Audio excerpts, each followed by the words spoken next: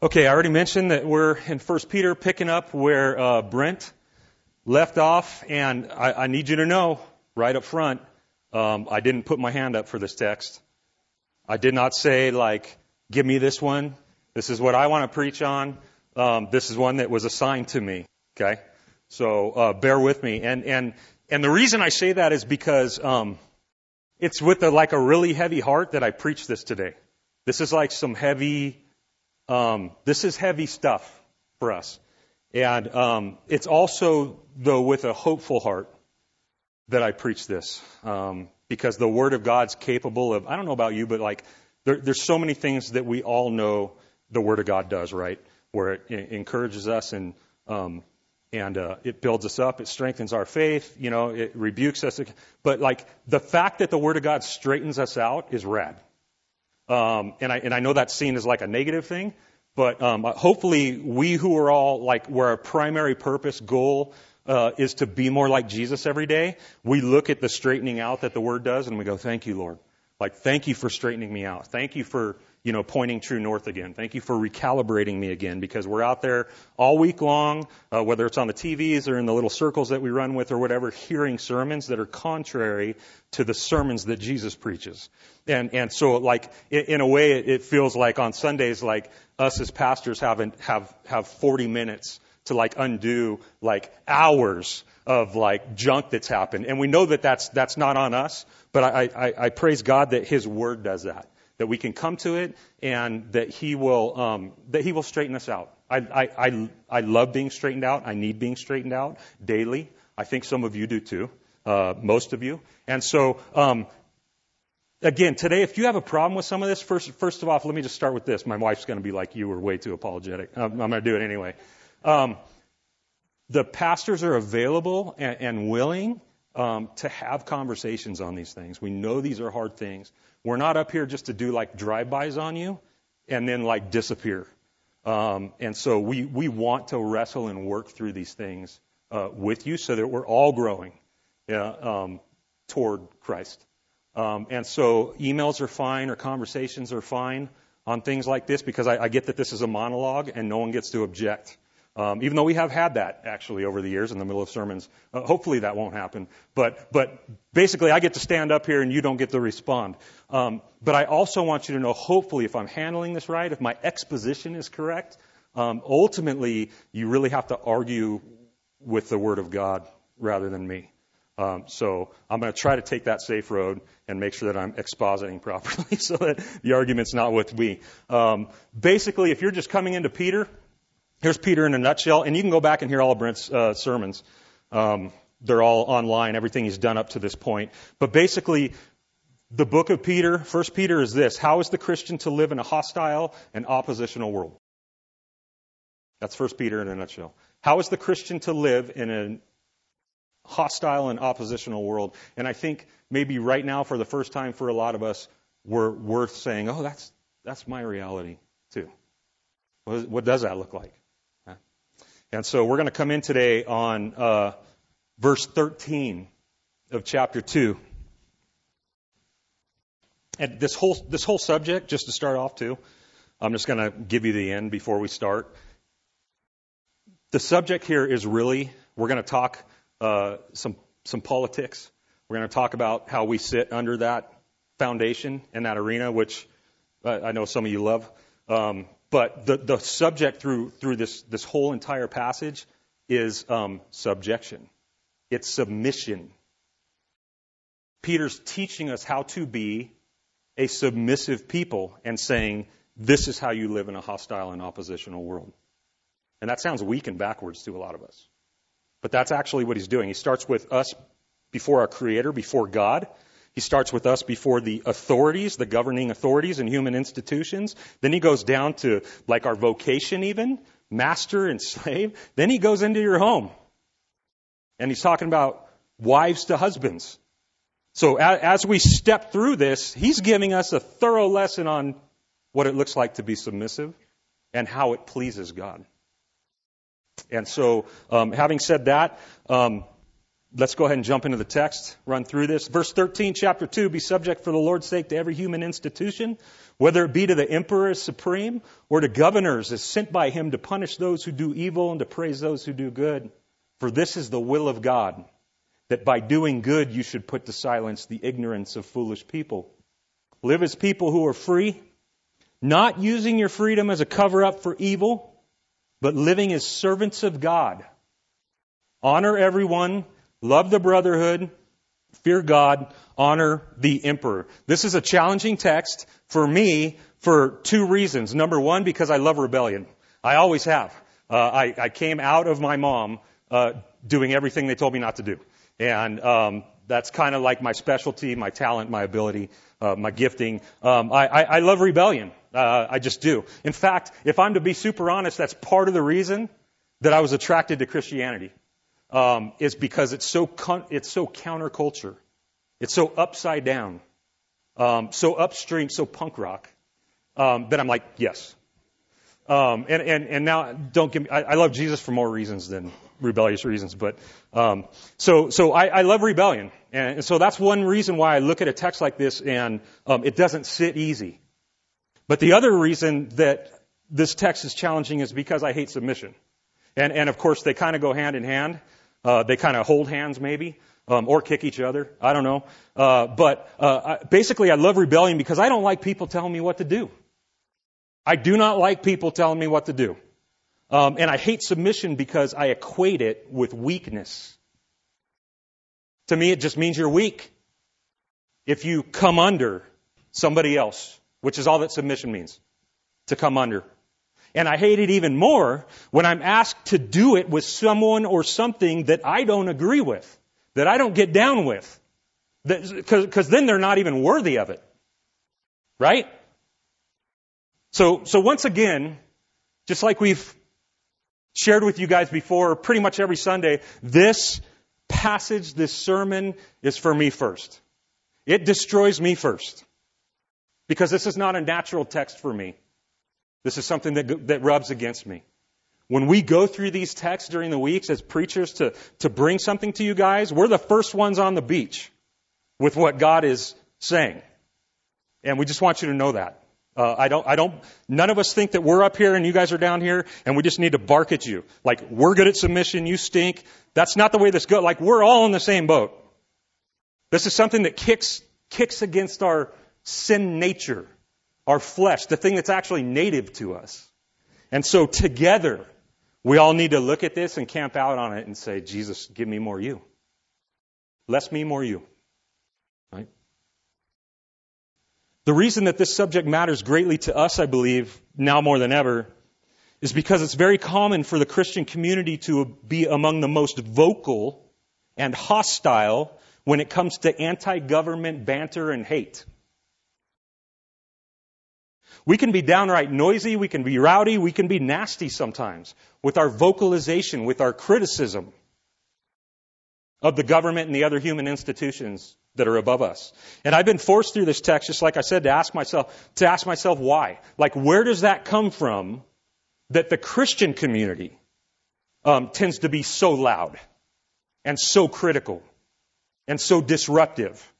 Do we get that from our Bibles? Is that a doctrine that we can find here, that we've been taught so that we have a green flag to do that, a green light? Or is it a don't tread on me attitude because we're Americans? My prayer again for all of us coming into the sermon today is that we might submit to the biblical answer to that question today. Why are we that way? Where does it come from? And if it ain't from God, are we willing to do something about it? And I would pray that we would. The bottom line is that I don't want us to be found, any of us, opposing God on something while thinking that He's pleased by it. Have you ever done that? It's like the story of my Christian life. Like having the veil ripped back at some point from something that I've taught hours and years into and gone, had it wrong. Hopefully it's just that we want to be right in Him. So verses 13 and 14 says this, be subject for the Lord's sake. And again, we're not going to take a scalpel to this. Like, some of this language is pretty clear. So I really want to focus on a certain aspect or tone of what's being said here, and you'll notice that as we go through. 13 and 14 says, be subject for the Lord's sake to every human institution, whether it be to the emperor supreme or to governors, as sent by him to punish those who do evil and to praise those who do good. The phrase that catches my attention most when I read these two verses is the phrase, for the Lord's sake.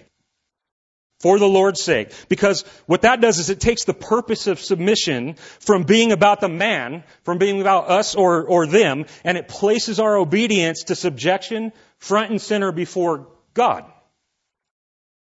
In other words, that subjection to human institutions has a real value here, vertically, before God, rather than just here.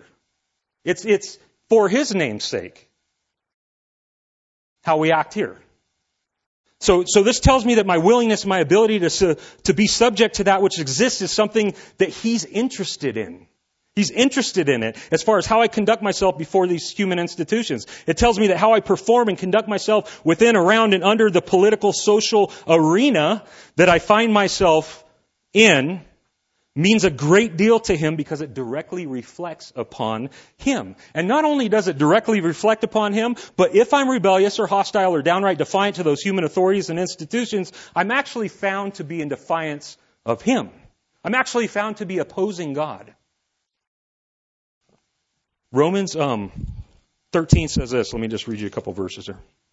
Let every person, this is what Paul says in Romans, let every person be subject to the governing authorities, for there is no authority except from God, and those that exist have been instituted by God. Therefore, whoever resists the authorities resists what God has appointed, and those who resist will incur judgment. I don't know how we can screw that verse up and misinterpret it. It's pretty straight. It's pretty clear what's being said there. That we're actually in defiance of Him when we're in defiance of these things. And you're thinking, I know what you're thinking because it's the same thing that I think. Yeah, but He's not speaking to our situation. He's not speaking to 2021 America.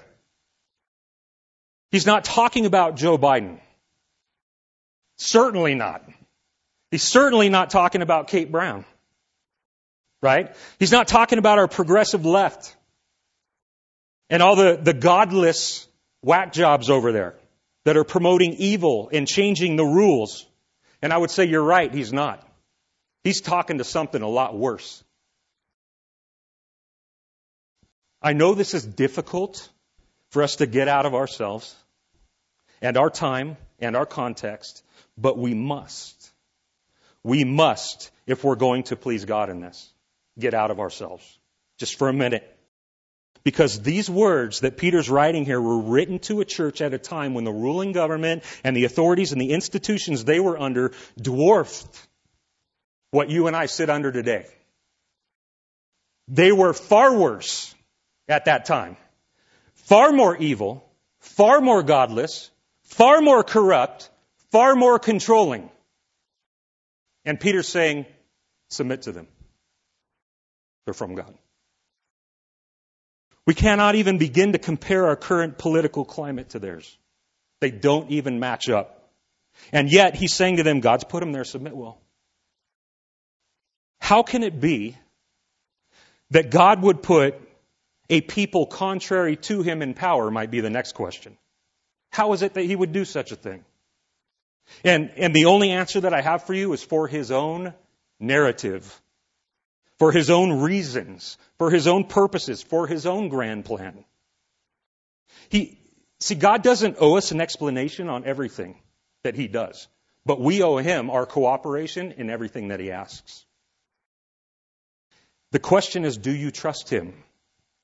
Because I know what it looks like just like you know what it looks like. It doesn't look good. It doesn't look like there's any aspect of what's going on or the trajectory that we're on could be of Him. And so I would ask you, reading what we've just read, do you trust Him? Just as the devil is God's devil, the government is God's government. Some of you, I'm just getting some weird looks right now. And honestly, like, that's okay. Like, I would expect it. But I'm going to say that again. Just as Satan is God's devil, means he's on God's leash. He's not sovereign. The government, no matter how evil it is, corrupt it is, wicked it is God's government. And that makes things a little better. Maybe not for you, but for me. Take a little more comfort in that. This seems to be hard to believe, but if you have, again, a complaint, just take it up with Scripture. Don't email me. No, I'm just kidding. You can email me. You can call me. The bottom line in these verses is this. These verses are making clear to us that the powers that be, verses 13 and 14, as evil as they may be, are not there by chance. They are not there by Satan, ultimately. They are not there by ballot count, ultimately, or sideways ballot counts. The question is, are we willing to accept this? And by accept, I mean submit to that which God has commanded us to. Verse 15. For this is the will of God, that by doing good you should put to silence the ignorance of foolish people. See, foolish people are always going to put us under a microscope. Always. And what they do that for is to look for the flaw that excuses their unbelief by finding a reason to discredit ours. I mean, that's just the way it works. By finding us to be fools in our faith. By finding us to be hypocrites. They're looking for the crack in the armor. And the truth is, if they look close enough, they're going to find it. They just will. You and I are an imperfect people. But the even greater truth is that for many of us, they don't have to look close at all to spot our weaknesses and our hypocrisy. They could spot it a mile away. They can spot it from a distance because we are loud and we are proud of our disdain for the human institutions that exist. We're so loud and so proud about how right we are and how wrong they are. How righteous we are and how wicked they are. Which is an extremely ugly flaw to flaunt regarding a people who are supposed to be known for their loving kindness, their compassion, their gentleness, their patience, their humility. See, our conduct matters. Our character matters. Our response to wrongdoing matters. It all matters. It preaches a sermon. And what does it say? What kind of product are we putting out there in our daily lives for people to consume? Because it matters greatly to God. And so we must ask ourselves, is it one that puts forth the sweet aroma of Christ or the nasty taste of worldliness and pride and death, which is something they're already well acquainted with. They're already acquainted with it. Are we like them? Are we just like them? Do we respond to things that we don't get down with just like they do? And the bottom line in what Peter is saying is this. If they're going to hate us for who and what we believe, let them. That's fair game. But let's not give them a reason to hate us for our bad conduct. That's what Peter's saying. Our bad character. Our bad behavior, let's not give them a reason. Our self-righteousness, let's not give them a reason. Our inability and unwillingness to submit to the most basic authorities that God, our God, has put in place, let's not give them a reason. It is by living upright, submissive, godly lives that the onlooker is silenced. It is in our response to the mistreatment and opposition of everything that we value and hold dear that the non-believing world sits up and takes notice, maybe even is able to see by how we live under that, how we respond. Verse 16, it goes on to say, live as people who are free, not using your freedom as a cover-up for evil, but living as servants of God. And I know that some could say, oh, finally, here we go, the word free. You know, now we're talking to Americans, the free people in the land of the free. And he's not addressing Americans. He's addressing our spiritual state, not our geographic one. Not our nationality, not our constitutional rights, which have seem to found their way lately in some Christians' minds on the same level as Scripture somehow. I have no idea how. And it's amazing to me how eager we are to stand up and fight to protect our constitutional rights while ignoring the real fight that's going on within us over our Christian rights. Do you know what your Christian rights are? Do you know what your Constitution is, as is given by Jesus Christ? They're found in Matthew chapter 5. You don't have to go there. Just listen. These are your rights that Jesus has given you. You have the right to be poor in spirit. You have the right to mourn. You have the right to be meek. You have the right to hunger and to thirst for righteousness. You have the right to be merciful. You have the right to be pure in heart, thanks to Jesus. You have the right to be peacemakers. You have the right to be persecuted, even killed, for righteousness' sake. And I just want to make sure that we all see the difference between the two constitutions. Okay? Because the one that our nation gives us is all about this. It feeds me as an individual. It gives me rights and the ability to pursue my happiness, whatever that means, right? By protecting me. It's all this way. It's all about us. I mean, I can't even go to a gun store and get ammo anymore because some of you have bought it all. You know what I'm saying? Like it's at your house. I'm coming to your house if something goes down. It all goes this way. And so it's no wonder that we're so attracted to it. What about the Constitution that Jesus gives us? What about the rights that Christ gives us? Which way do those go? They go this way. I don't know if you noticed that. All of them. They don't feed me. They feed you. They're all about God first and others first before me. And so they're completely different. They're completely opposed. And I would hope that you and I, as followers of Jesus, would love and grow a greater allegiance to that more excellent Constitution. That we would be able to see the difference and examine ourselves by how we're thinking and what we're putting our hope and happiness in. We were never guaranteed that which we were given in this country. I don't know how many of you went to God prior to birth and said, I want to be born on this part of the map. We're here because God's put us here. Okay. But whatever this nation has been and was founded on or whatever was not promised to you. It was not promised to me. It's not a promise that we find in Scripture. We find a promise in Scripture of a kingdom that's coming that in every way transcends the imperfect ones that exist. And so hold on to that promise. Protect that promise in your heart and in your mind. All right. Because things are changing and they're going to keep changing. And I think we all know that now. Right. This is not our promised land. This is not the city on a hill. We are not Israel's replacement. In fact, you don't even see anything about America in the Scripture. It would seem that we're the last ones to the party and the first ones to bed. And I can't tell you what that means, other than let's just get our eyes on the kingdom that we do know about. Okay? That's all. These two constitutions are not the same. So how is it, according to Peter here in verse 16, that we are a free people? And the answer is that we are spiritually free. We are spiritually free. That's how. We are no longer oppressed by sin. We are no longer held down by sin. We are no longer in bondage to sin. We are no longer at the mercy of sin to conduct ourselves as other people do. That's how we're free. We are now free to do what's right.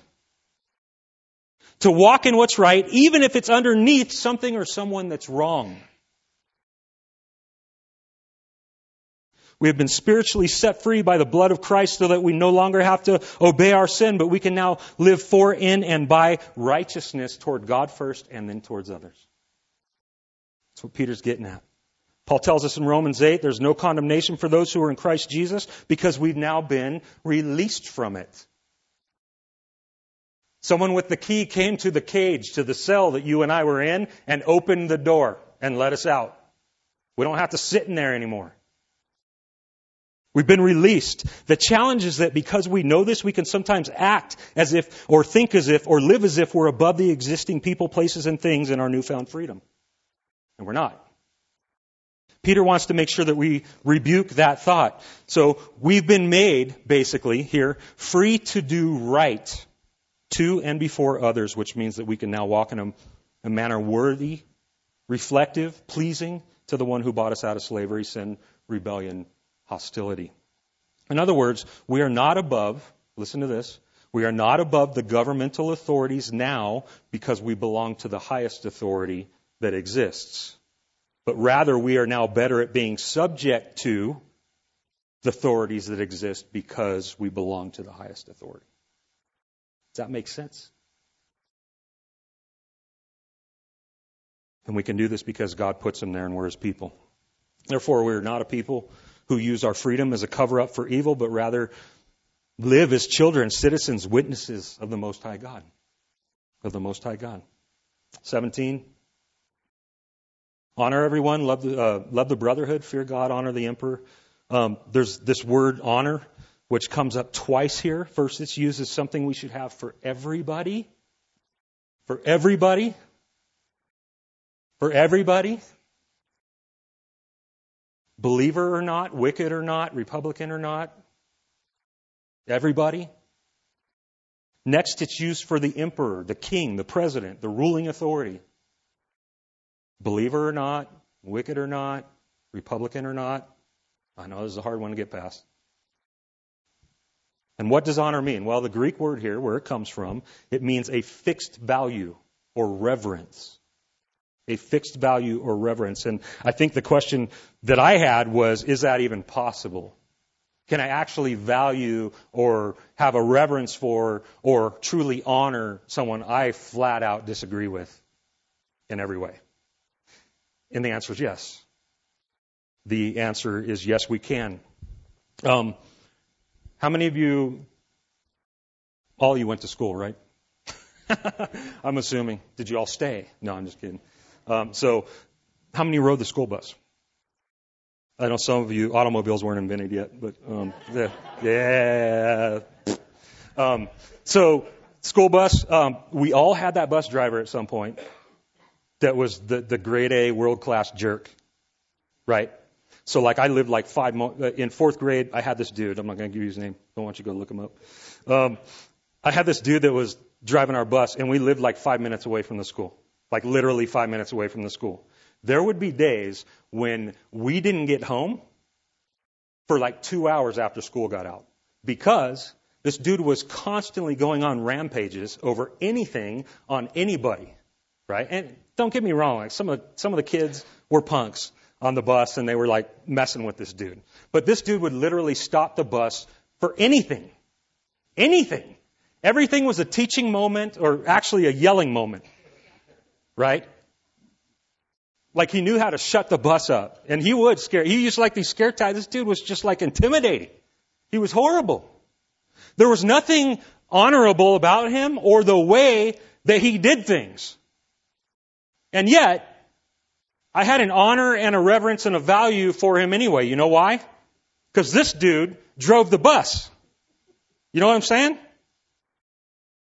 Like if we were going to get home to our parents and our video games that day, it's because this dude was going to make sure we got there. And so like it mattered. And so like because he drove the bus, he was worthy of honor. Do you know how I showed honor and reverence to this man? By not being one of the disruptors on his bus. I never gave him a reason to look at me. I never gave him a reason to stop the bus because of me. I never gave him a reason to yell at me. So the way that I honored and showed reverence for this man was how I behaved on his bus. And it's the same thing for you and me, Christian. The way that we behave on the bus matters. We can actually show honor and reverence and a fixed value on people that God has put in place, whether they deserve it or not, by how we ride on the bus. Does that make sense? Cool. and figure out where I'm at. Having said all that, take a drink of water. Consider what that may look like in your life. When we jump on social media, oh yeah, here he goes. Yeah, I see it. Some of you don't think I see. I see if we're friends, I see everything that you're commenting on.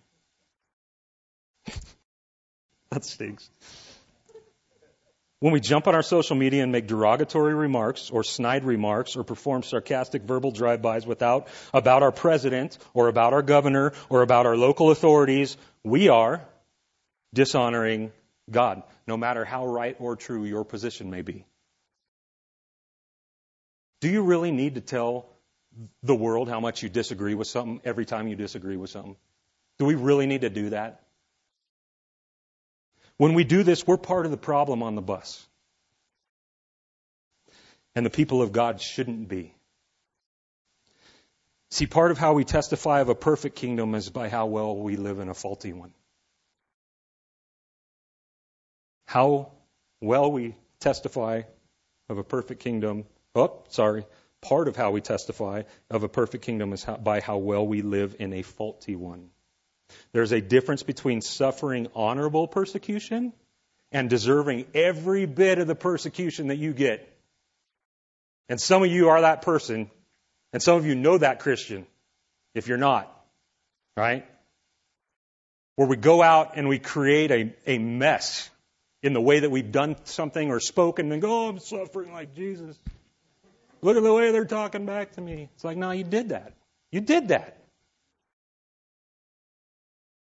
It seems like there's a lot of American evangelicals right now who are just wanting a fight.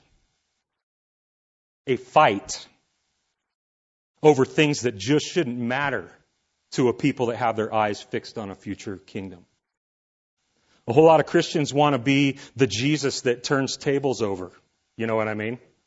I want you to understand that when you read that in your Bible, he wasn't turning them over towards the government. He turned them over at the religious people who were misrepresenting his Father. We need to be careful that we're not doing that. A lot of people want to be the Jesus that turns over tables, but a lot of people don't want to be the Jesus that put the soldier's ear back on his head when Peter cut it off.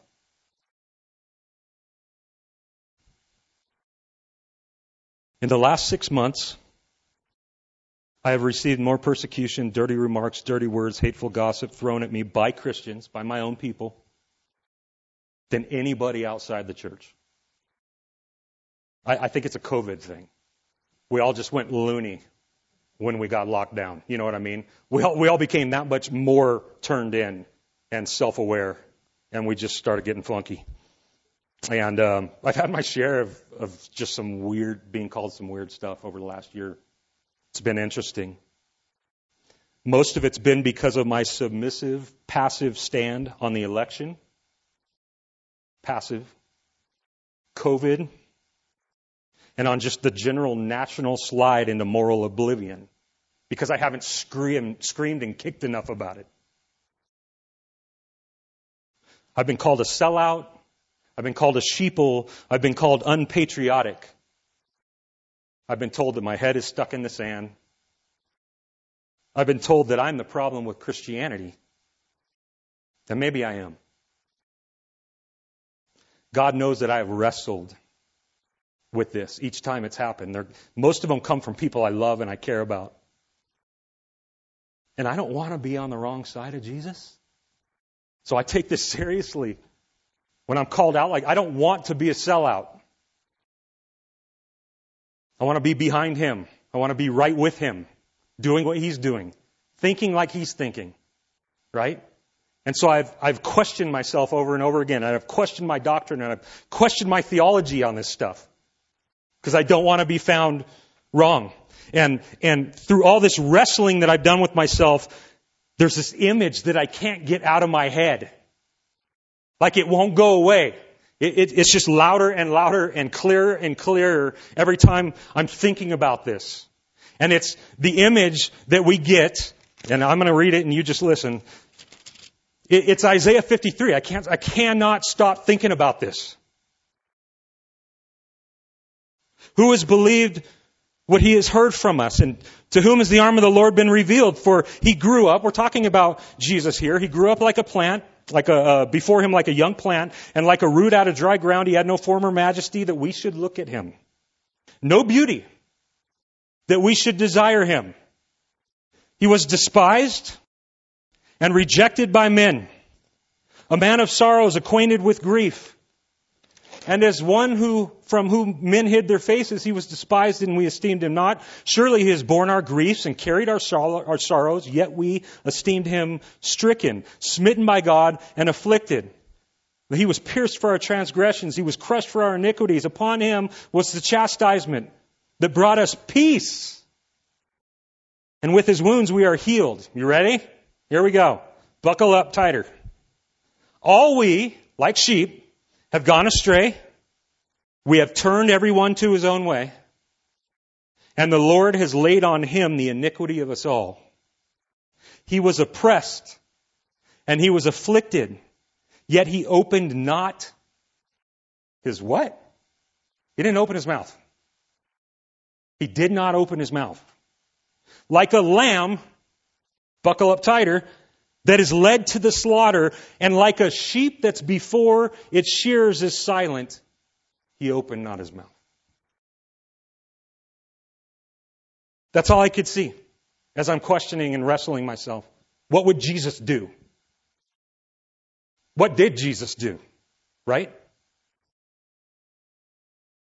I want to ask you a couple questions in light of that text. How do you feel about that? How do you feel about that Jesus? Does that embarrass you? Does it make you ashamed that this is the man that you follow and worship? Was he weak? Is he just weak? A coward? A sheeple? Because it says he was. If Jesus, who is the God-man, submitted before his spiritually backward government, mouth closed, not demanding his rights, unjustly put to death, all the while doing it with the greatest conduct, character, and honor, so be it. That's my hero. That's my hero. I want to be like that. In fact, not only do I not see what he did there as a weakness, I see it as the ultimate display of power. It's the ultimate display of power. Any of you see the horrible movie Schindler's List? Which is actually a really good movie, but horrible content. So there's that dude, Gorman. He was the really evil one that was put to oversee the concentration camp. And so he was the dude that would get up in the morning, and before he would go get coffee or go get breakfast, he would just pull his gun, go out on the balcony, and pick off a couple Jews, right? That's how he was. And him and Oskar Schindler are sitting around one night after a party, and they're having this conversation. And Ammon says, power is control. It's control of the people. And Schindler says, no, that's not power. He says, power is when you have the right to do something and you don't. That's power. See, you and I sit here today enjoying what we enjoy with the most blessed hope that any human being can have in the kingdom to come, in glory with our Lord, because of the power of Jesus and the subtlety of his suffering. Everybody wants a parted sea, and then they'll believe. Everybody wants a burning bush, and then they'll believe. But Romans 1 tells us different. In fact, when God lived in the person of Jesus, there was a ton of people that lived at the same time, that followed him around, that heard what he said, that saw what he did, all the miracles he performed, and what? They walked away. Why? Because our problem isn't with proof. We have all the proof we need, according to Paul in Romans 1. Our problem is that we're rebels. We don't know how to submit to authorities that we should be submitting to. That's our problem.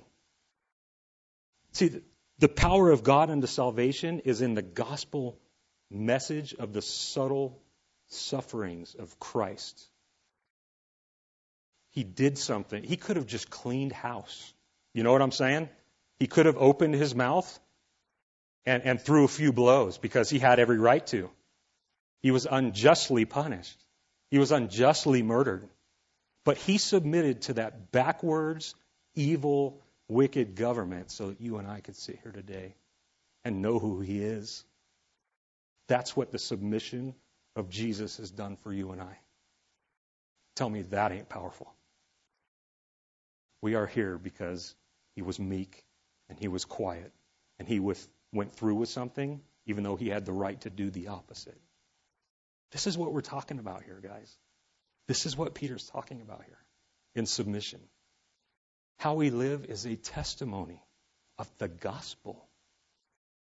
Even before people, especially before people who do not deserve it. So let's do it well. Let's do it well. Jesus did not take up a crusade for his rights. He took up a crusade ultimately for others. For others.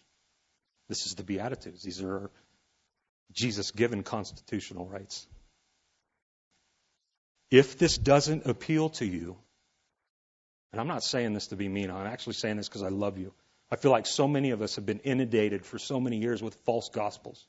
And I just want to make sure that if you come in here and I'm the mouthpiece at the pulpit, that I'm not responsible for you walking out still thinking they're true. I just want to make sure you're getting the real one. If you don't find this message attractive, then the truth is that you don't find Christianity attractive. I don't know how else to say it. I know that's harsh. I don't know of any better way to clarify the heart of Christ and Christianity to you, but if the thought of this kind of submission before a people that don't deserve it disgusts you or causes you to disagree, it's a good possibility that you have bought an American nationalistic gospel, not a Christian one.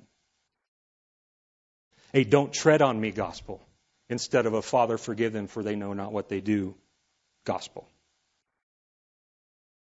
The goal of the Christian is not to get our favorite candidate in office. The goal of the Christian is to live peaceably and honorably under whomever it is that we find in office.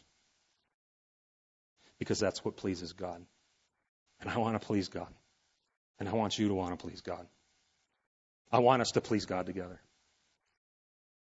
Our submission to earthly authorities is not a weakness to our faith.